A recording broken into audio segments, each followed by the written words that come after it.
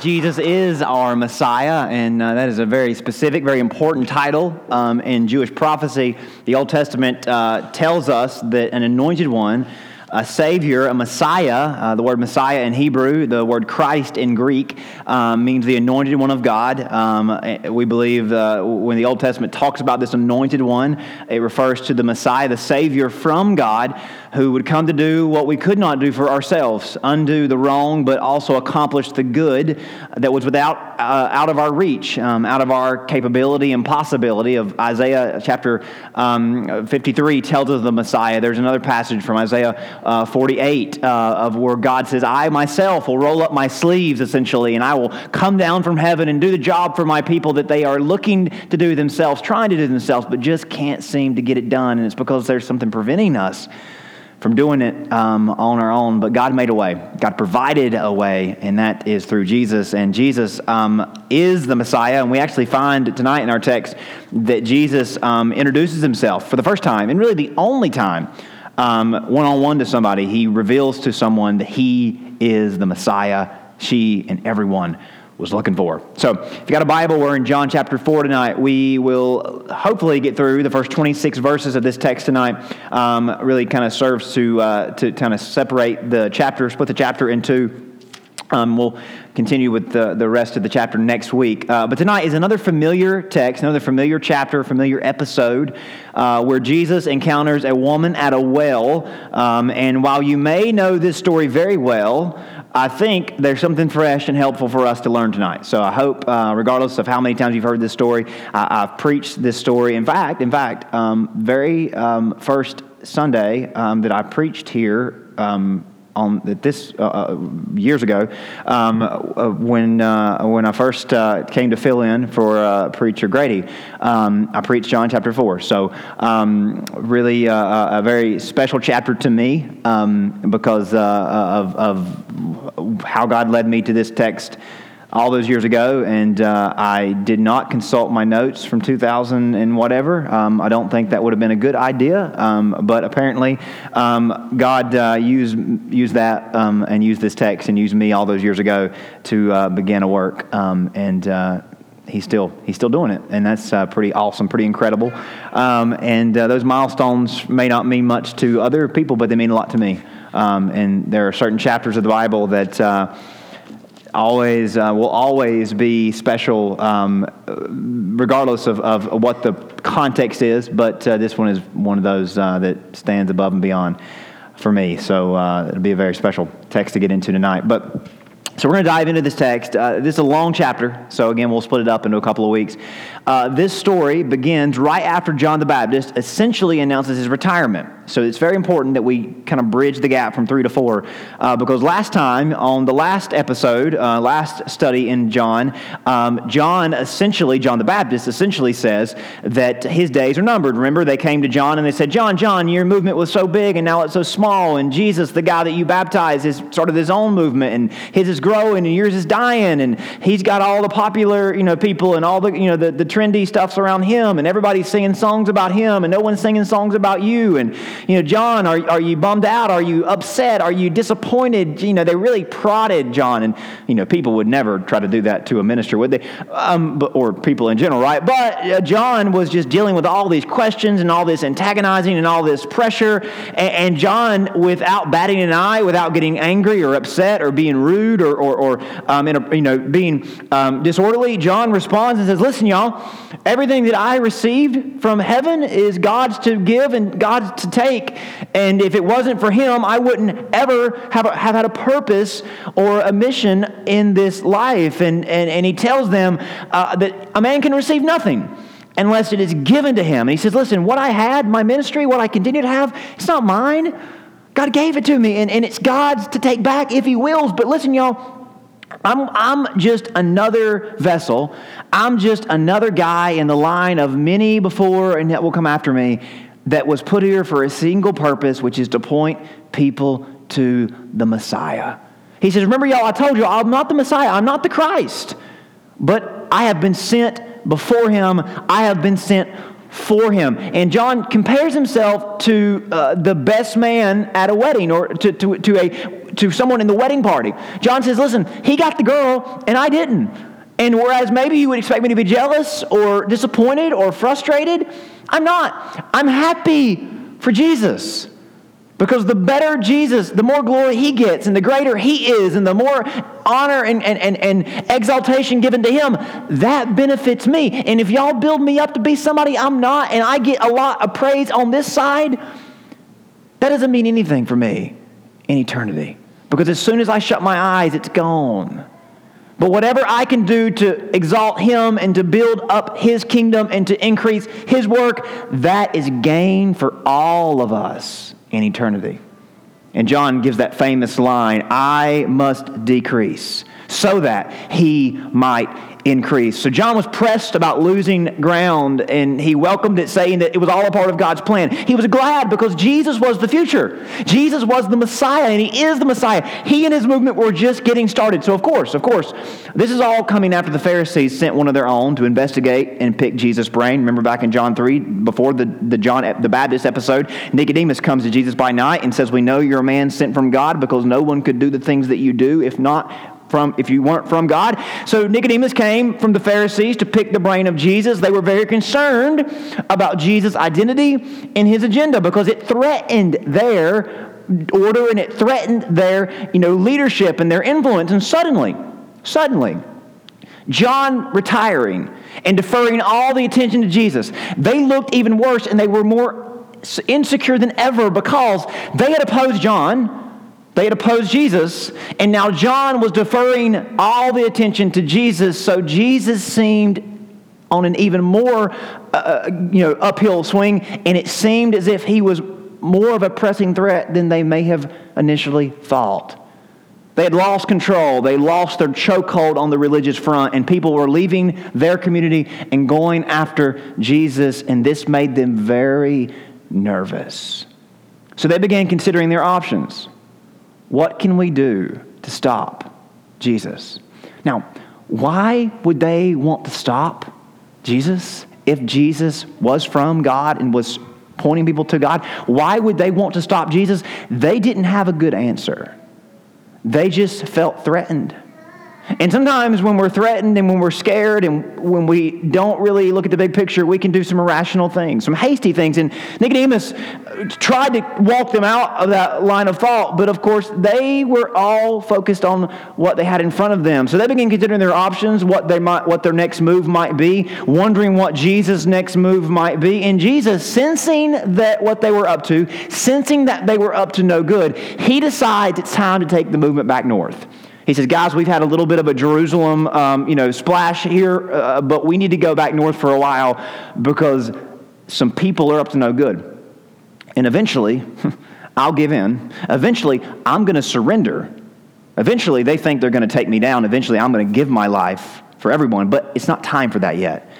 And they're up to no good, so let's kind of retreat to a more safer environment for a while. So he takes the gang back north to Galilee. And all the while, they think they're going to a safer place, and then something directs them to a completely different place that they were not expecting to find themselves headed for. So with that set up, John 4, verse 1 through 4 is how we enter the story.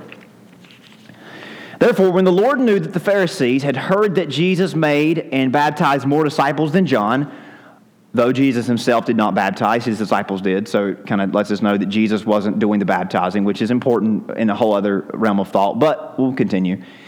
He left Judea and departed again to Galilee. So he senses that the Pharisees are a little upset, a little threatened, they might be up to no good, so let's retreat back north. So he begins to lead the disciples up north along the Jordan River, and then verse 4, it's such a powerful verse. But he needed, King James, he needed to go through Samaria. Now, I don't know what it was like to be Jesus. I won't ever know what it's like to be Jesus. I don't know what it was like to be Jesus during his earthly ministry. He admitted that he submitted his will to the Father in a way that even things he could know, he didn't know. There are times that Jesus responds to questions and says, that's for my Father to know. Now you think, well, Jesus, aren't you and the Father one? Aren't you from God? Aren't you a part of the Trinity? And of course, yes, he is. But Jesus would answer questions like that, whether he could have answered the questions more clearly or not. He always wanted to be in submission to his Father, to model for us that we should be in submission to God. Jesus, the perfect Son of God, showing us that we ought to be children of God in submission to God's sovereignty and God's authority. So Jesus may have known certain things that he didn't lead on that he knew.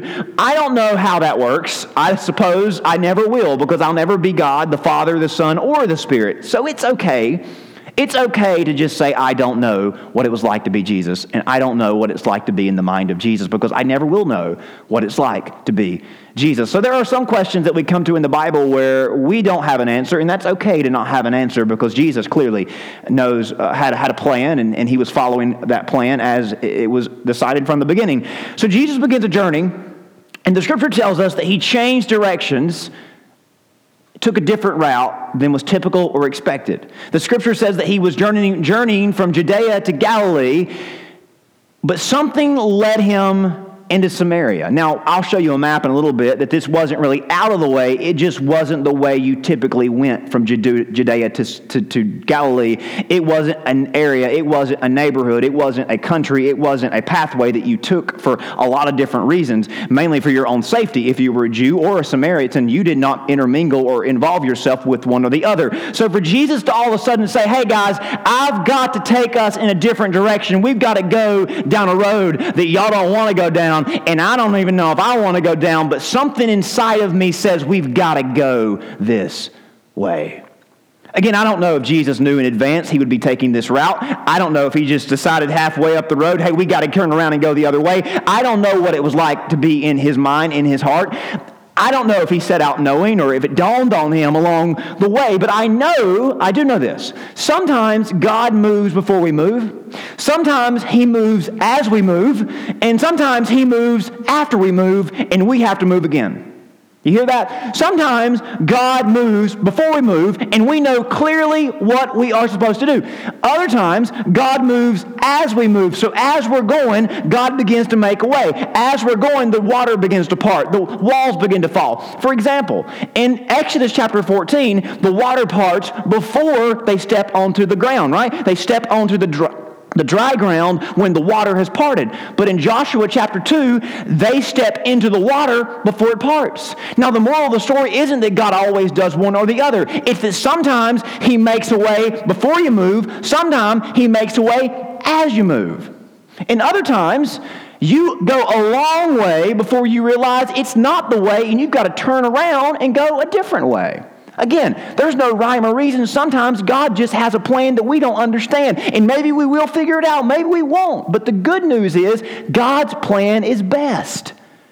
So sometimes you figure it out. And sometimes you have to work it out. Regardless, God has a way. And we should be sensitive to God's Spirit.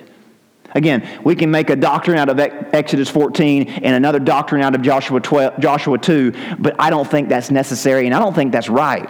I think we just need to be sensitive to what God is doing at any given moment, at any given time, in any given circumstance. So again, we don't know what it was like to be Jesus and if he made a decision in advance or along the way to go this other direction, but we ourselves find ourselves in situations where we might not know what to do, and we need to be sensitive to God's Spirit. In the book of Acts, as the disciples are branching out beyond Judea and beyond Israel, and as they begin to go into the area of Greece and Rome, the Scripture says it took Paul a few times to figure out where his next journey would be, where his next mission would be. Acts chapter 16 says, as they went through the region of Phrygia and Galatia, having been forbidden by the Holy Spirit to speak the word in Asia. Now you think, well, why would God not want them to do that? It's just that wasn't where God wanted them to go at that given time. So that phrase, forbidden by the Spirit, is pretty strong, isn't it, right? That means God says, hey, no, stop sign, turn around, don't drown, right? This is not where you should go. And then it says, and when they had come to Mysia, they attempted to go to Bithynia, but the Spirit of Jesus did not allow them. So the example I show you that for is, as they were going, they realized, hey, this isn't right, that's not right, but we're going to keep moving because we got to figure out where God wants us to go. And it was more of a, hey, as we go, God's going to show us what we need to do. but they had to be sensitive to the Spirit. Now, let me tell you how sensitive Paul was. That's who that story is about.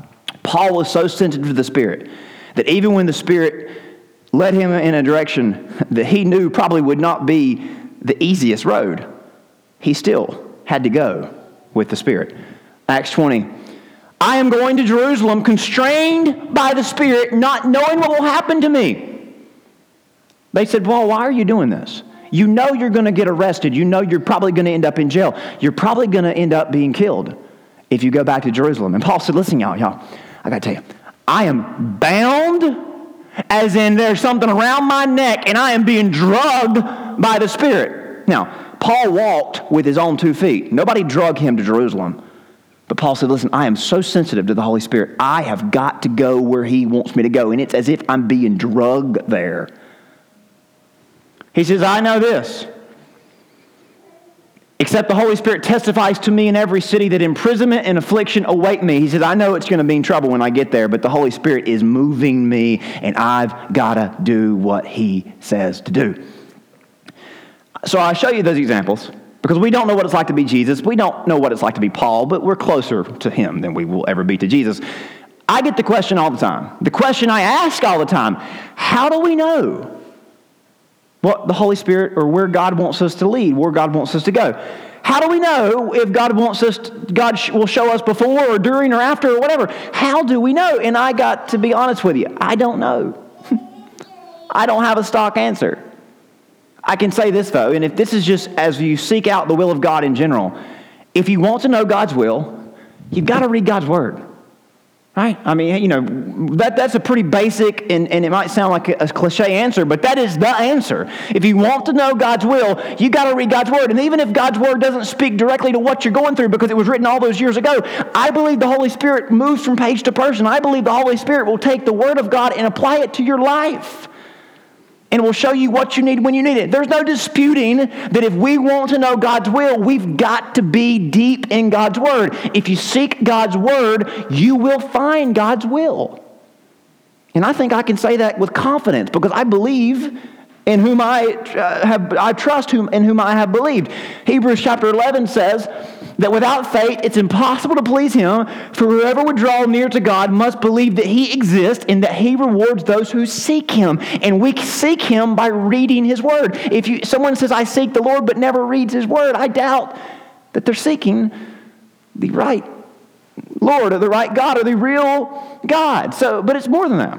If you want to know God's will, of course, read God's Word, but also participate in God's church, in God's community. And by participating in the community, I mean pray, worship, give, fellowship, invest yourself into the whole. Invest your I into the we, right? Invest your life into the body of Christ. Whether you do this at home as an extension of, obviously it all leads back and directs to the body of Christ.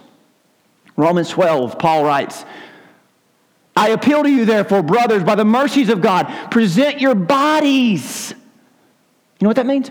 Plural. Now, this isn't saying that we don't worship God at home, we don't worship God at work, then we can't worship if we're not always in the house. But what is this contextually speaking of? Your role within the larger body of Christ. Because you've been saved into the body of Christ, it matters how you fit in and how you participate within the larger community. Present your bodies as living sacrifices, right? And living sacrifice, which is holy and acceptable, let's go back, to God, which is your spiritual worship.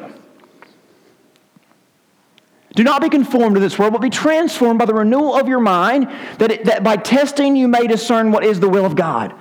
So how is Paul saying we are transformed? By becoming a part of the body of Christ, by investing in the body of Christ, by participating in the body of Christ, in the community of God.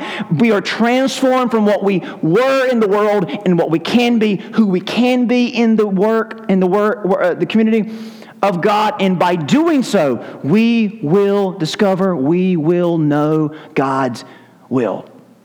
So I know if you pray and worship and give and fellowship and function as a member of God's church, family, and kingdom, you will know God's will. And I'm not saying this to be arrogant to other people who don't know or haven't participated and therefore they don't know or don't read. And I don't think we should walk around like we're better than other people because we might know more than they. But I do think it's important that we model this. And if someone says, hey, how do you know? Or how do you come to that? Don't be ashamed to say, listen, I read the Word. I participate. I'm a part of God's church. And by being a part of these things, God makes a way. And God shows the way. Now, back to our story. Jesus is on his way to Galilee. And it dawns on him, I've got to take a different route than normal. And literally the Greek for verse 4 is, it was necessary for him to pass through Samaria. It was necessary, and this word necessary, you've heard me talk about this throughout my preaching. This word necessary is the Greek word day, and it's referred to by scholars and by people that study the Bible as the divine day. It's D-E-I is the Greek word. It refers to this divine must that we see laid on people in the Scripture that reflects this moving of God, this pulling and pushing of God through our lives. We see this throughout the Gospels, throughout the book of Acts. Jesus tells us there was a divine necessity, a must laid on him to pass through Samaria. And Samaria was a most undesirable and unwelcoming place. Now, undesirable as in you don't want to go there, and unwelcoming as in they don't want you there.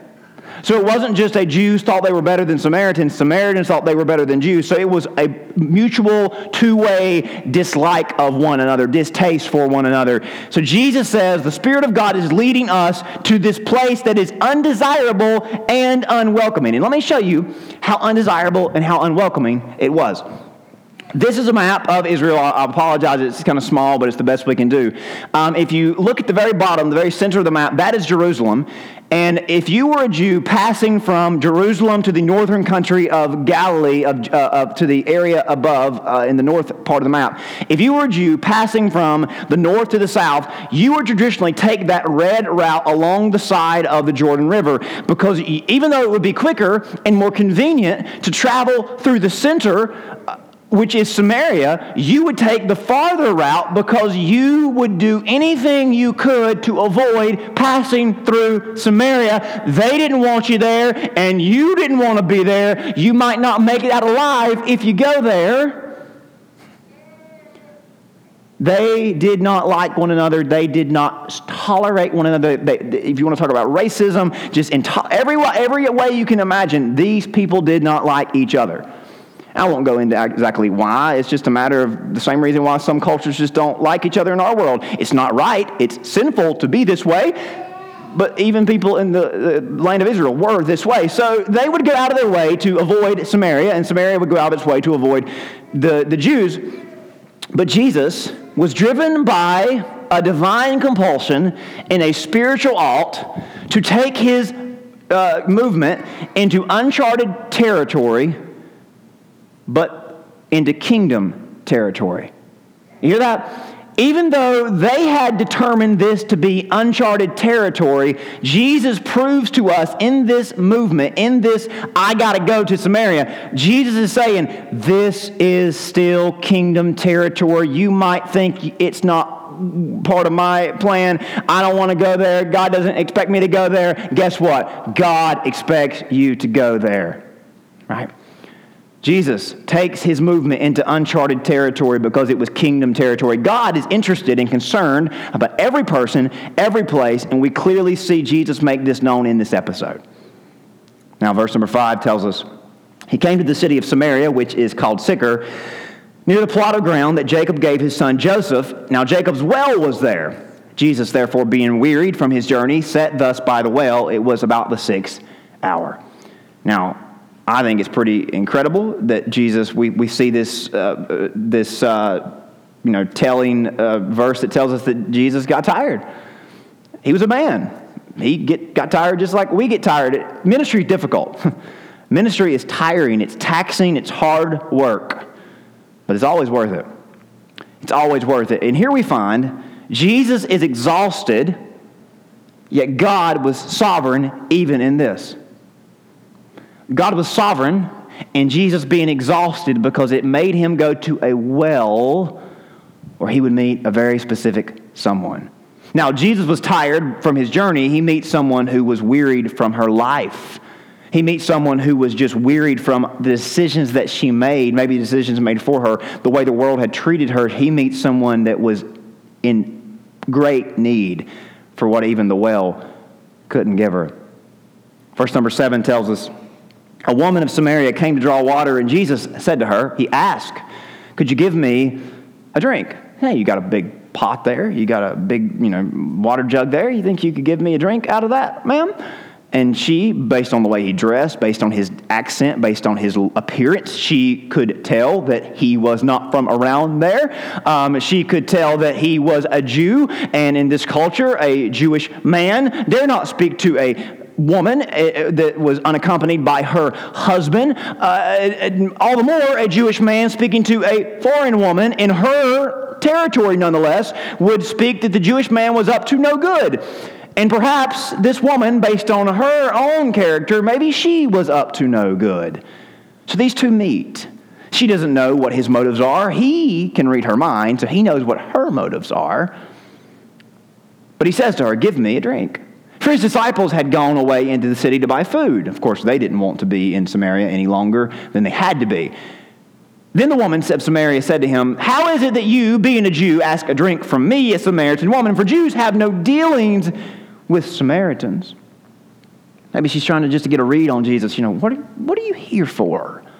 You're by yourself, asking me for a drink. I'm sure she may have had a lot of things going through her mind, and who knows what she was interested in or looking for. A lot going on here. Her motives, his motives. Verse number 10, Jesus answered and said, if you knew the gift of God and who it is who says to you, give me a drink, you would have asked him, and he would have given you living water. So now she's thinking, oh, he's crazy. He's crazy. Who talks like that?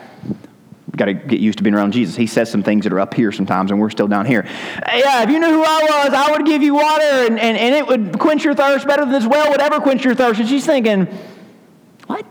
Now, Jesus is continuing a trend where he would always take the context of everyday life and use it to communicate the gospel. We see this throughout the gospel. First time in John chapter 2, he's at a wedding. He uses the wedding to point to God. He's in the temple. He uses the temple to point to God. He's talking to Nicodemus about his heritage, his family history. He uses that to talk about a new birth that we need. And now he's going to use this well as a point of reference for what God wants to do in this woman's life, what God wants to do in all of our lives. Now, this isn't just any context. All of these are Jewish religious fixtures. The ceremony and religious symbolism is very, well, observed in the wedding and the temple, of course, in the conversation with Nicodemus.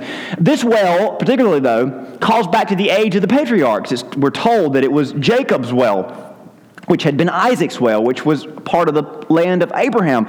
God called Abraham to follow him into a new land, an uncharted land, so he could become a nation for God's glory, for the world's blessing. And Abraham's son Isaac had trouble believing and trusting the promise of God, and when things got tough, famine swept over the land, and many of the wells that Abraham had dug dried up. So Isaac began to move south, looking for new land to dig and new water to find. And unlike Abraham, God would not let Isaac seek refuge in Egypt. Abraham went to Egypt for years and stayed and got water and got supplies and came back richer than anyone. But Isaac wanted to do that, and God would not let him seek refuge in another country. He said, stay where you're at, Isaac, because I'm going to show you the way and bless you where you're at. So if you read the story of Genesis 26, Isaac searches up and down the hillside looking for water, looking for land to dig wells in. But Isaac continues to be in these quarrels and disputes with the locals that say, hey, this is our land and that's our well. So Isaac has a hard time finding land to dig for water on and put a well in. So finally the Lord comes to Isaac and reminds him, it's all going to be okay. And stick with me, I'm going to make sure you have more than water. Genesis 26, Isaac hears from the Lord, I am the God of your father, Abraham. Fear not, for I am with you. I will bless you and multiply your offspring for my servant Abraham's sake. So he built an altar there and called upon the name of the Lord and pitched his tent there, and there Isaac's servant dug a well. And we see this well as the well is a theme that we read throughout the Scripture. And of course, the wells of Isaac and Jacob were still to this day these landmarks in the Jewish and Samaritan communities. So wells became a picture of this change of heart, this change of resource, change of power source, change of energy source, where men like Isaac and Jacob and Moses would come in different seasons of their life, and they would find these wells that were pictures of something greater. These wells were pictures of a deeper spiritual well to draw from as God draws his people in. So anytime you read of someone coming to a well in the Bible, usually they're wearied. Usually they're out of energy, out of time, out of money, out of luck, everything you can imagine. And they come to these wells thirsty for something to drink. And at these wells, something supernatural happens. Happened with Isaac, happened with Jacob, happened with Moses. At these wells, they realize there's something deeper and spiritual. There's a greater well to draw from. As God is drawing me in, he's going to pour into me something that this water can't do for me, something that the world can't do for me. So notice that as you read the Bible. Anytime you see a well, open your eyes a little wider, because God's going to give you a pretty big reminder of the greater need that we have. Likewise, he does this with this woman. The woman said to him, "Sir, you have nothing to draw with, and the well is deep. Where then do you get that living water?" She says, "I don't know why I'm talking to you. You seem pretty crazy, but hey, I'm also out here in the middle of the day and I'm all alone, so you probably think I'm crazy too. Are you greater than our father Jacob, who gave us this well and drank from it himself, as well as his sons and his livestock? I mean, do you know of a reservoir that I don't know of? I mean, do you know of, because I don't know what their folklore and their, myths and legends of their day. Do you know where some fountain is that I don't know of? Can you show me where that is? Are you greater than our patriarchs who dug these wells that have provided for us sustenance and water for all these years?" And then Jesus answered and said to her, "Whoever drinks of this water will thirst again." Of course, because water doesn't quench your thirst forever. And then he says, "Whoever drinks of the water that I shall give him will never thirst. But the water that I give him will become in him a fountain of water springing up to everlasting life." And that is trigger language for divine speech, right? Everlasting life. It perks this woman's ears up, and she says, "Oh, you're some kind of a prophet. Everlasting life, that makes me think of the prophets. You're talking about something God wants to do inside of me." And Jesus says, yeah, you're catching on. Great job.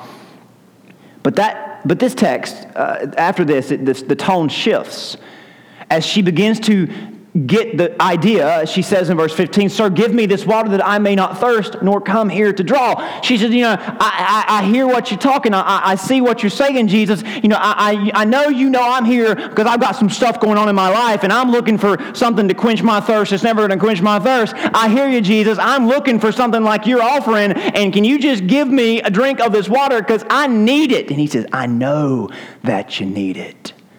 That's why I'm here." But from here, Jesus makes the conversation a little more difficult, a little more personal, a little tough. And the reason is that Jesus knew that something in her needed to be drawn out before she could be filled with better things. See, when God gets our attention, you won't find a person in this world that would not say, "Living water, everlasting life, I want that." But sometimes we push back when we're addressed, because there's something in us that needs to be taken out before we can be given something better. In verse number 16, Jesus says, "Go and call your husband and come here." She's thinking, what? He said, "Go and call your husband and come back." He's given her a chance to be honest about her situation, about her morality, about her choices. She says to him, "I have no husband." He says, "Yeah, you don't, do you? You have had 5 husbands, and the one whom you have now is not your husband." I think, Jesus, why did you go there? I mean, you had this woman, she was there, she was interested, she was talking to you, she was buying what you were selling, and then you make it difficult, and then you bring up this moral failure in her life. I mean, Jesus, you had this woman on the hook. She was about to say, I believe, and you had to bring up her past. You had to bring up her sin. He said, yeah, I did. Because that had to come out before what I could give her could go in. Think, is that necessary? Did you have to bring this up? And remember, Jesus is both grace and truth. He has a sovereign way of navigating through the challenging matters to bring about a change of heart. And this is why Jesus is able to change hearts that we can't change. Because we open our mouths and people just look at us like, who are we to say? And sometimes that's going to happen anyway. But the Word of God, the work of God, the Spirit of God has a way of navigating through those challenging matters to bring about a change of heart. And this woman reacts like most react when you bring up faith in their involvement, when you bring up faith, their involvement in church or relationship with God, when you make it personal. Because again, the conversation changes on a dime once more. She deflects talk about a relationship with God by talking about religion. She knows Jesus is about to get personal. She knows that she said, I want the water that you offer, and Jesus said, yeah, but you got some stuff that's got to come out. And she said, whoa, no, I can't do that. I can't talk about that. That'll convict me. That'll make me uncomfortable. I don't want to address my past because I don't want to talk about that. So I'm going to push back in your direction, Jesus. You want to talk religion? You want to talk about my faith? I'll talk about my faith. Verse number 19. I perceive you're a prophet. Our fathers worshipped on this mountain. You Jews worship in Jerusalem. You say that's the only place you ought to worship. She says, okay. You want to talk religion? Let's talk religion. Listen, y'all have your ways and we have our ways. And, eventually my way is going to get me to God and your way is going to get you to God. But let's just not get personal. Because I can't talk about my commitment to God. I don't think that I should have to go into that. And if you're asking me to give up this, to say yes to you, I'm just not going to go there. Isn't that how a lot of us respond when God wants to get to the heart of the matter? We throw the shields up. We throw the wall up. We throw the barrier up. She talks about this tradition and that tradition, this belief and that belief, avoiding making it personal. Nothing wrong with her tradition. Nothing wrong with her history and her culture, whether it's new or old. That's okay. But this is about bigger and better things. And this is just a sidebar. But she wants to make this all about their tradition and their style, and hey, we Baptists do this, and y'all Catholics do that, or y'all Lutherans do that, and Protestant, we all have our styles, and hey, whatever. We don't want to make it personal. Let's just talk about the stuff that doesn't really matter.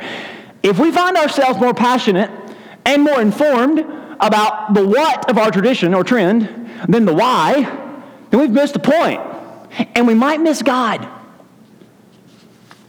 Now, hear me on this. The why is the most important thing.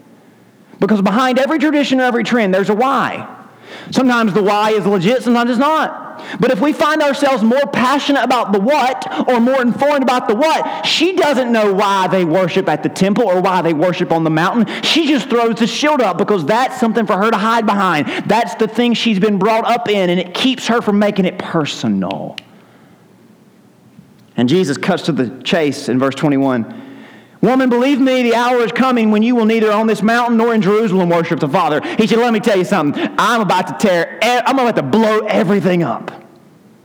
No temple, no mountain. I'm changing the entire script. You worship what you do know. We worship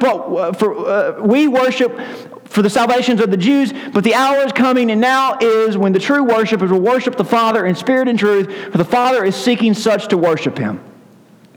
God is spirit, and those who worship Him must worship in spirit and truth. So Jesus said, let me tell you, ma'am, you've resisted making this personal. And that's why you can continue to come to this mountain and worship, and yet you haven't addressed your sin. You can continue to come through these motions and do the same thing everyone else does, but you have not addressed your sin, and that's why your heart is still empty, and that's why you're still chasing after the wrong stuff. Until we address your heart, your life's not going to get any better. Notice what Jesus does. He shifts the focus from worship and religion. He shifts the focus from a place to a posture. He says this is not about where you're at or what you do. It's not about what you worship on or where you worship at. It's about how you worship, the spirit that you worship in, the spirit that you worship by. Jesus makes worship more about a who than a how, a what, and a where, because the who is the Savior. The what and the how and the where are not. This isn't advocating a certain style, but it's analyzing what worship means for us. Verse 25, the woman says, I know that Messiah is coming. When he comes, he will tell us all things. She says, sir, you're taking this to a very personal place, and the only person that's going to ever be able to do that is the Messiah. So yeah, you know what? I've got some sin in my life.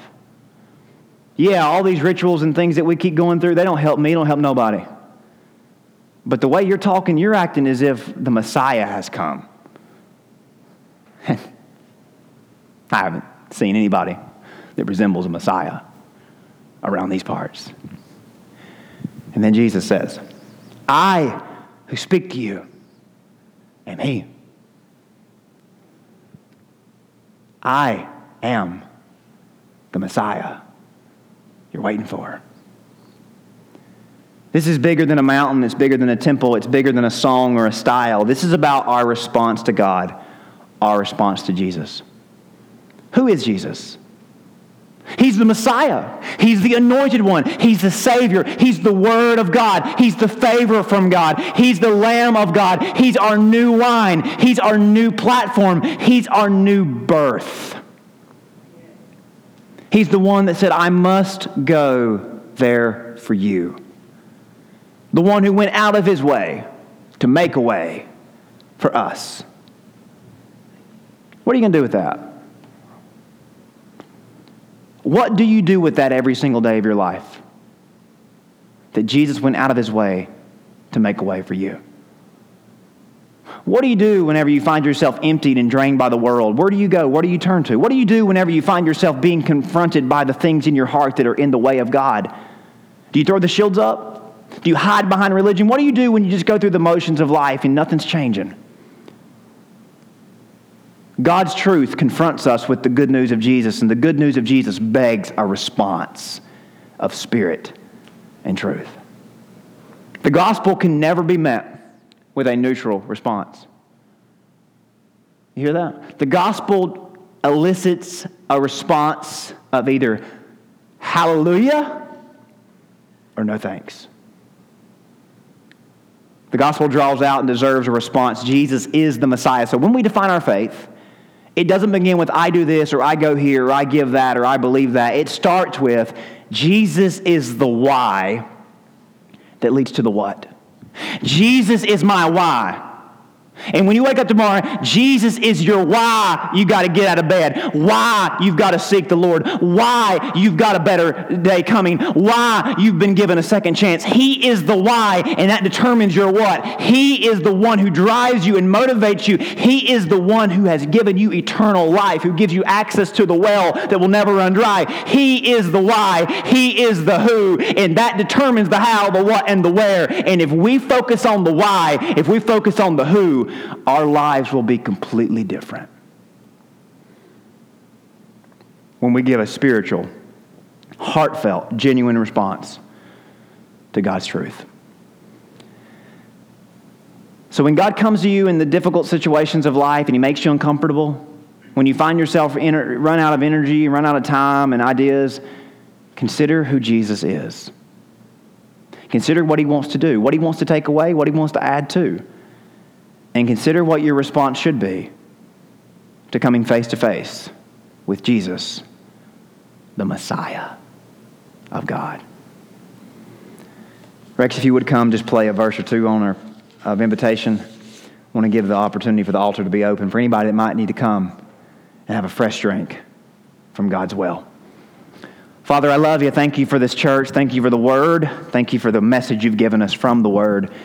Lord, if anybody comes wearied by the world, looking for a drink of that everlasting water, I pray that you would give them a reminder that Jesus is the way. He is the only way. He is the Messiah of God. Father, maybe somebody would confess that there's some stuff in their life that's got to be poured out before you can pour in to them. I pray that you would do just that tonight. Remove what is in the way and supply what needs to give them, what put them in the way.